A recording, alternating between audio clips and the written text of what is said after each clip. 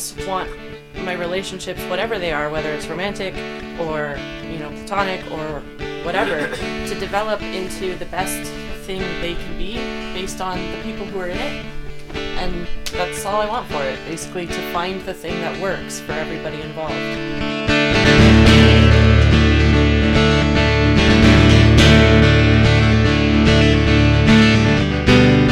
Welcome to This Polyamorous Life. We are striving to bring you real-life stories from near and far. This episode is the first one we ever recorded. We were experimenting with the tech and the format here a bit. It's a conversation between four people that you'll meet in a moment. We were all sitting snug on a king-size bed, prepared with a list of questions about polyamory. Take a listen. I hope you enjoy it.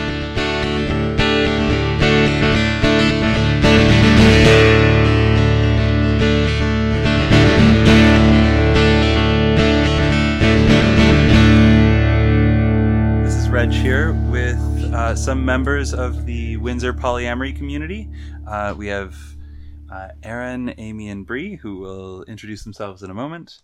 We're here to talk about what polyamory means to them and their connection to the communities and things like that. All right, guys, say something. Hi, my name's Amy. I am a polyamorous bisexual female. Thank you. I'm also a mom. Yay! Yay.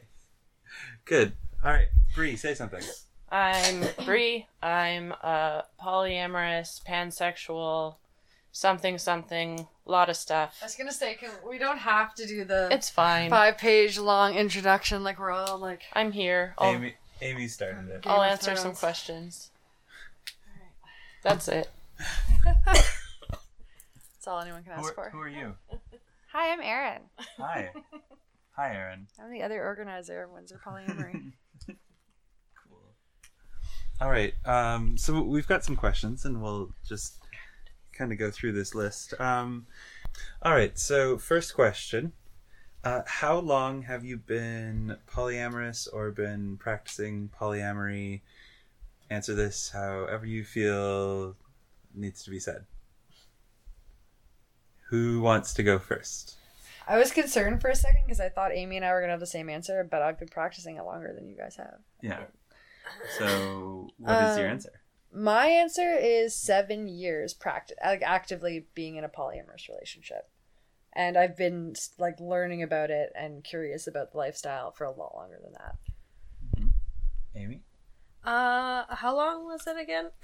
5. 5 years. It'll be 5 years in November. Mm-hmm. There you go. And but that's for polyamory. Yeah. And before that, we were open. Yeah. for a We long were time. open in our relationship. Yeah. Pretty much. It's been about between 2 and 3 years, ? That I've been actively whatever it is I am. Yeah. But The something. but I can remember at 16 having the thought that if I end up in a relationship, my partners will probably have other partners, and that I was fine with that. So Cool. All right. Let's try some other questions here.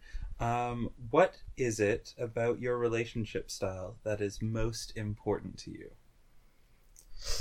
I'll start with Bree. Yeah, I wrote the question, so I guess that's fair.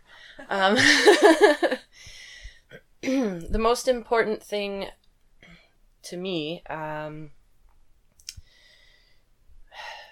guess, is freedom. I'm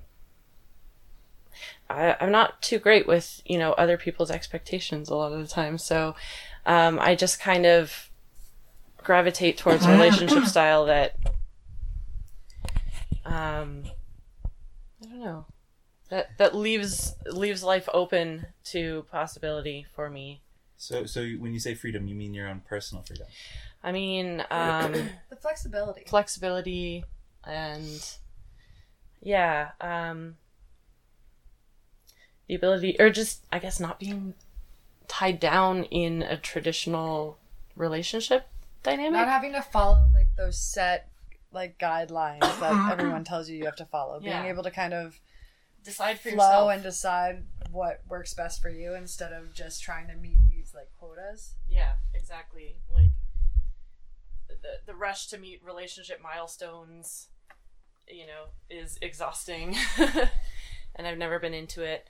You know, I just want my relationships, whatever they are, whether it's romantic or, you know, platonic or whatever, to develop into the best thing they can be based on the people who are in it. And that's all I want for it, basically, to find the thing that works for everybody involved. That makes sense. Aim, same question. I don't remember what the question was. What is your what is it about your relationship style that is most important to you? Being a family. Mm-hmm. What does that mean In in this context? Sitting at a kitchen table all together, because that's what our relationship style is called. You have a very by the book. I do. It was cute, and then Reg had to go and like dissect it. On Yeah. this. Well, just like being a family, like, I don't know. Building an extended family. Yeah, well, extending your Yeah. immediate family. Yeah. Yeah. Yeah. Mm-hmm. Building your family. Like, and like, I don't know. And how does that make you feel? Hold on. What are we doing here? Is this an interview, or am I like getting this free? is supposed to I be. guess I feel this like is a I'm getting follow-up. free therapy, except for it's also going to get put on the internet. Oh my gosh. Well, you don't Process have to. for our benefit. You don't have to answer that Process? question. No, I don't know.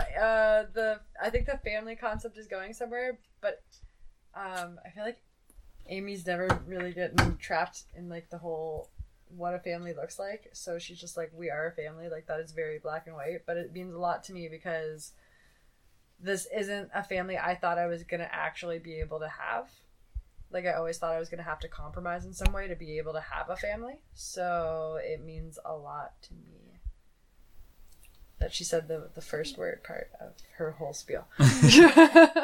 Family, yeah. Yeah, like the idea of being able to build a family that is maybe not what everyone else sees as a family, but functions Functions. for what we need it to function. Yeah, exactly. It is what it is. It is a family. Cool. Yeah. How important is having a community that supports your relationship style? I'm not answering this one, I'm biased. I mean, yeah, so you and I are the organizers for our local community. So to us, I it's thought clear. it was so important I made one. So, does that answer the question? Yeah. Not very. Thank you. I'm also biased, but maybe a little bit less so. It's very important to me, which is why I'm here, because when I found out that it existed, you know, that was... Is that how we found you? Well, actually, no. We- Oh, okay. How did we find you? She made a really great like pickup post or something. Like it was the best pickup post of all time. Oh, right! Oh, right. Yeah, different was- community. We So met. Yeah. good, This though. might get edited out. I don't even care. I don't think it's care. fine. No, but it's the mix of content Yes. plus the coughing. For sure. No, Unless we want to do this question again Do you want a and just pillow? do the same thing. I'm using a Oh, pillow. no, Would it's you like a pillow? So anyways, when I found out that this was a thing that existed, I got really excited because it was a space that I didn't realize was there before. That, you know, I think community is super important. I think a lot of people are lacking it in their lives these days. And, you know, it's kind of contributing to the loneliness epidemic, and now I'm going on and on. Well, hang on. There's some really interesting things that you're saying there that I want to pick up on. So what experience made you realize that ethical non-monogamy was a viable option for you? We'll start with Bree. Well, like I said earlier, as young as 16, I was thinking, you know, realistically, if I'm going to do this, you know, actual relationship thing, it's not going to function the way most relationships do. I knew that it wasn't. And so even that young, I was thinking, well, my partners will probably have other partners. They'll need to because, I deal with depression. It gets really, really bad. It's actually pretty bad most of the year. And so I just kind of knew that was the direction I was going to want to go, but I didn't know polyamory was a thing per se. I'd heard the word, but I didn't really put it to anything. And it wasn't until, meeting you guys through FetLife and then finding out about Windsor polyamory. And then I was like, oh, okay, I need to check this out because this fits something that I've thought about myself for a long time. And I haven't looked back, so. Mm-hmm. Cool. I want to answer that question. You want to answer? Okay. I raised my hand, but you didn't see. Sorry, Amy, go ahead. Answer. What experience made you realize that ethical non-monogamy was a viable option for you? Well, I had sex with multiple people, but my boyfriend at the time had only had sex with me. And I thought that was kind of sad. Shh. And I thought that was kind of sad. And I was like, no, he should experience other things. And then he was like, well, then you too. And then we kind of went for it. I believe that is accurate. Is that what you believe? That sounds like a lot like what your boyfriend thinks is true. Your former boyfriend, now husband. I believe he would agree with that. Yeah. Were he here? Were he sitting here holding a microphone? Yeah. I'm sure that he would say something very similar. Sorry, All right, what's next? Well, you haven't answered the question. Oh, sorry. And what was the question? I'm paying attention. What experience made you realize that ethical non-monogamy was a viable option for you? Now, I know your story, but other people don't, and it's an interesting one. So go ahead.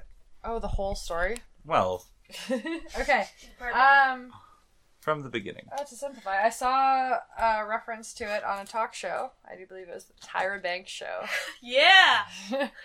I used to watch that too. My sister used to love to put it on after school, and there was one about polyamorous families and how they worked.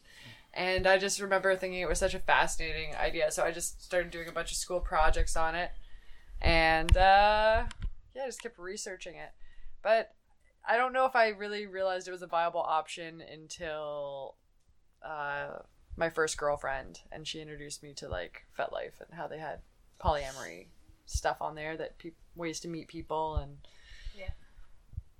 yeah, it's been a learning curve since, but we've come a long way. Mm-hmm. Yeah. Are there any tips you wish someone had given you when you were just starting to venture into polyamory? Get a king-size bed as soon as possible. Maybe a California king. Something huge. Super legit. Is a California king bigger than a king? Yes, but it's longer. It's not as it's the same width as a king, but it's longer for tall people. Well, that seems useless. Well, somebody can lay across the bottom. Yeah.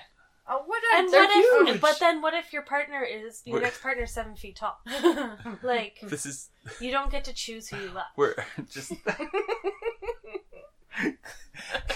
except sometimes we're totally falling. You're some choice. We're totally falling into the stereotype of the young professional polyamory people with money to spare right now. Oh yeah, I suppose. Yeah. Tips. Label your clothes. Same-sex people label your clothes. Here's a tip. Get a bin for the other person if they're not living with you. Have a bin for their stuff, so you can just chuck it in there. Okay, so that one's legit. Yeah. What? The other ones are legit. My tip is get a good handle on your bullshit, because it's hard enough dealing with your own bullshit in a one-on-one relationship, but this shit it's exponential. The more people, just exponential amounts of shit. Okay. So and then you need a bulldozer to right. Get a good handle on it. Really good metaphors. Yeah. For people who aren't familiar with cow shits. Polyamory lingo, what do you mean by bullshit? when you say your bullshit. What I mean, well, and this isn't polyamory. No, Lingo. This is just. Is on polyamory? Well, no, but that's the words that are used often in right in poly circles. Shit. What I mean is, that's a mental health thing. It is every single one of us has deep emotional scars, usually from childhood. Some more than others, but we've all got them. Mm-hmm. And when we don't know ourselves enough to know about them and to try to figure them out, we tend to just expel them onto others like so much emotional diarrhea. And that's really hard in a one-on-one situation, and it's way harder the more people you add. So, figure your shit out. Ooh. Continue. That's it. Oh, okay. That's my tip. So sorry, I just thought of something. Figure your shit out. Every relationship is different, but we found that veto doesn't work. Mm-hmm. Well, yes. I think a lot of people would agree with that. I think a lot of people would agree. Yeah, I think we're finally turning the corner on that one. This is one of those situations where it's true that there's a truism in polyamory that my poly is not your poly, which is to say that like everyone does things differently. However, there's also a movement right now that's, I mean, it's been going for years now about talking about, people have rights. It's not just, you can't treat other human beings as disposable. So if one partner has a veto over another person's actions, that can and does cause problems. Essentially, a veto is a kind of stopgap measure. It's a Band-Aid solution. Okay. It's the kind of thing that addresses the problem right now in a very quick way that is damaging, but it doesn't actually do anything about the problem. It just gets rid of the thing that was causing the feelings to happen. The problem is still there. The problem being the feelings are, the boundaries aren't clear, or that, you don't maybe know each other or trust each other as much as you would hope or like. A veto is basically just a way of saying, well, okay, screw it, this is too difficult, let's just get rid of this person. But that doesn't address the problem, which is that those feelings are going to come up again and again unless you actually deal with them. Mm-hmm. I agree. To be clear, a veto is saying, like, one partner saying to another, no, you can't date that person. Right. Right. Like, I refuse. You can't date that person. Yeah. It's usually when there's, in a hierarchical structure, the primary partner will say they have veto power to veto any secondary partner at any time. Mm-hmm. Mm-hmm. And it's something that can definitely make the original primary partners feel safer in their relationship, but it inevitably, like if used, can leads to people feeling disposed of, disposable, and not just that, and but less than. Cool. But if there's one partner that is vetoing a lot more than the other, you can end up with things like resentments that turn into contempt as, the relationship gets more and more brittle every time you go through this process of, oh, I found this person, oh, but they threaten you, so you're saying no, and I have to just get rid of them. That takes its toll on the relationship, and that's what I mean. It's a stopgap measure, but it's actually doing more harm than good. Mm-hmm. You're actually further splintering your relationship by doing that, rather than owning your feelings and figuring out where your insecurities are coming from and addressing them with your partner. It's the quote-unquote easy way, but it's way worse off in the long run. Mm-hmm. It's way worse for you. Yeah. It's one of those things that I've seen it called. It's taking polyamory and just doing monogamy, but with polyamory. Yeah. Right? Yeah. Where you're not actually doing polyamory if you're still, saying, oh, this is still the most important person and all that. Like doing this whole I mean, in some ways, all of hierarchy is. My personal view is like the hierarchy thing could be broken down a lot. Too. Yeah. I'm personally not a huge fan of it. I mean, to each their own, but yeah, it's not my thing. Yeah, it's interesting. I know in some communities that like there's like in our community where we do our best to be to follow the to each their own and to be inclusive. I mean, we're a small community and that's the thing. But I know in like the relationship anarchy community in Detroit, they're very much like if you're doing it wrong, get out. Yeah, which is an interesting thing that they do. Yeah. But yeah, you are pointing. More questions? More questions. Okay. Oh wait, hold on. What was the last question? Something that you've learned? Yeah. Yeah. What All tips do you wish someone had given you, Erin, when you were starting out? Oh, I don't know if it's a specific tip. All right. I'm answering a completely different question. Well, what is the question that you want to answer? What have I learned? What have you learned about yourself? Your Yeah. Yes. What have you learned? All right. I think the real thing that I've been struggling with wrapping my head around is embracing your honesty unapologetically, because the people who are going to be left who can handle who you really are the people you actually want to surround yourself with. And I wasted a lot of my life on people like trying to fit into a box instead of trying to figure out what shape I actually am. So I think I'm finally over that hurdle. Yay! Yay. That's exciting. But I don't know if that's a poly-specific tip. I think that's really just a in general life tip. Okay. How do others' preconceptions of your relationship style affect your day-to-day life? So, at work, I'm pretty out and open. And I have a friend who's a lesbian, and her girlfriend does not like the way that we have our life.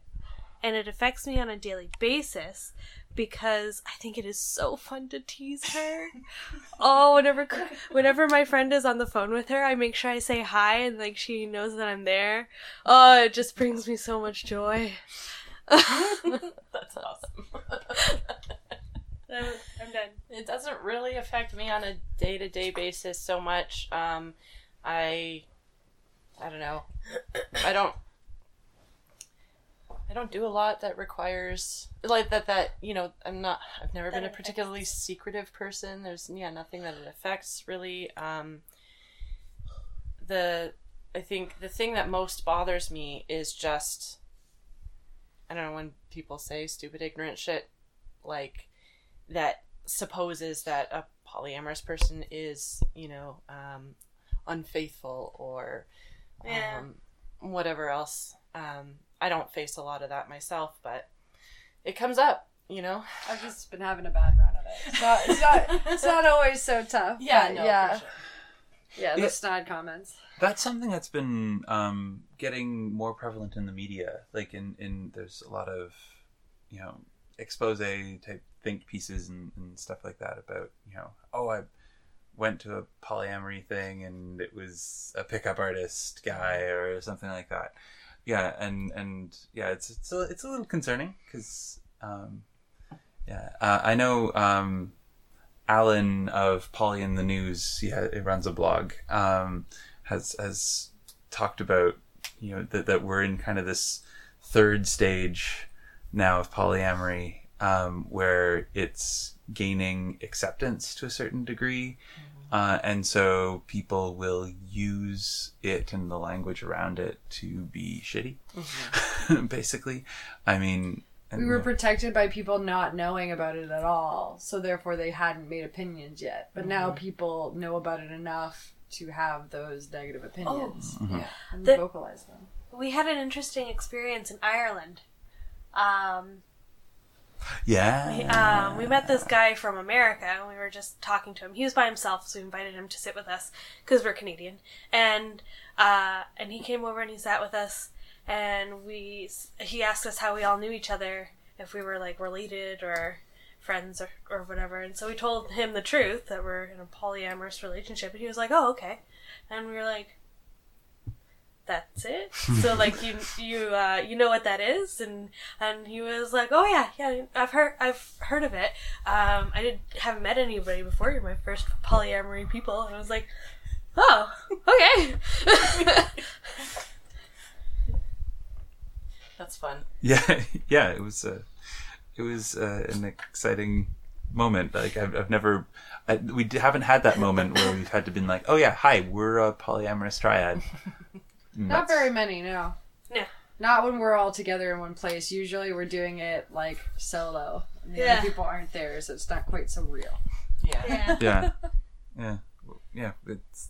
I mean, it's a conversation I have a lot, but not usually. Yeah. With you guys both there. Cool. All right. Well, we've answered some questions. We have not really had much of a narrative to this interview at all. Test successful. But we have tested it, and we now have some ideas. As long as it records properly. Oh, yeah. Yada, Well, yada. I will check that. But yeah, all right, good. That's the next test, is if you can take these broken bits of these questions and turn them into something. Mm-hmm. Yeah.